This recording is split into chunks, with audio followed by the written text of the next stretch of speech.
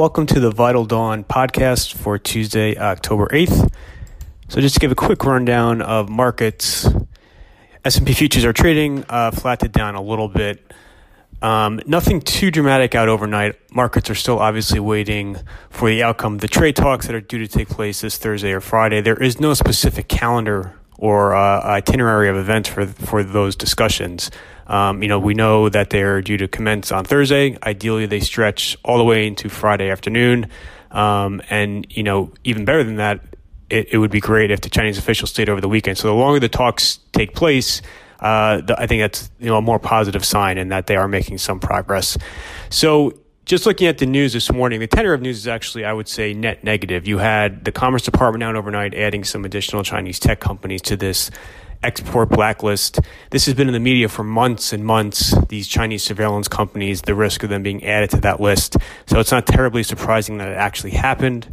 But the timing obviously is not terrific given that it happens just a few days ahead of these negotiations due to take place in Washington.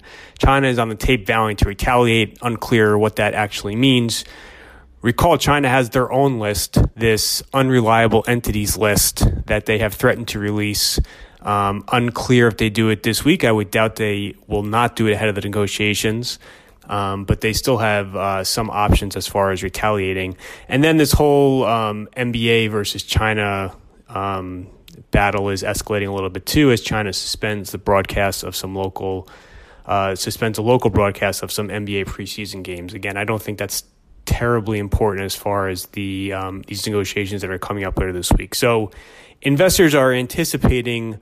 Again, I think the most likely outcome for this event is a kind of suggestive truth whereby we avoid incremental tariffs. China continues to make purchases, and both sides sound hopeful about additional actions occurring over the coming weeks and months as talks continue, including rescinding some of the most recent tariffs. I think that you would have to have an explicit formal announcement on Friday or Saturday about the U.S. removing some tariffs in order to kind of really be an upside surprise. I don't think a suggestive truth outcome is necessarily a negative. I just don't think it's enough to really break the S&P definitively above that kind of 3,000 level and get it through the 17 times multiple. I think stepping back and looking at the bigger picture, you are kind of seeing, one can make the case that you are seeing the trade wars in general approaching a conclusion, or at least we're kind of past the peak of them. So you had a trade agreement struck with Japan. They formally signed that yesterday. We have a trade agreement on the books with South Korea. It looks like this USMCA may be able to get past Congress by Thanksgiving. There was a New York Times article about that. And then, obviously neither side really seems very eager to escalate this China battle much further. And that obviously is one of the bigger outstanding ones. So the last kind of trade war front that we don't have much clarity on is Europe, where Trump is facing this big mid-November decision on whether or not to put tariffs on Eurozone auto imports. That's unlikely to occur, although that is still an outstanding risk. But you can kind of make the case, stepping back, that the trade wars are past their peak. So that's really all, trade that's really dominating a lot of things this morning.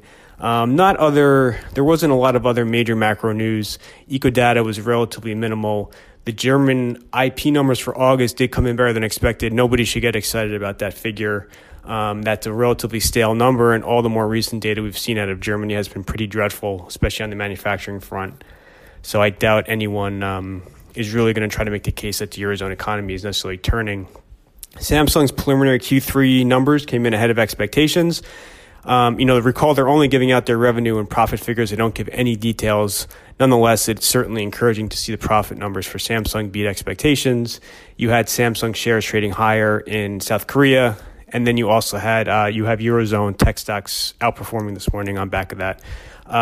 You had two negative profit warnings out of Europe. QGEN, which is the healthcare company, issued a large profit warning last night. That stock is the weakest in the SXXP index.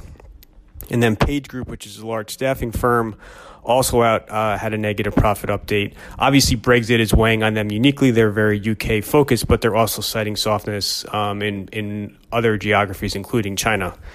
Those are kind of the really big headlines this morning.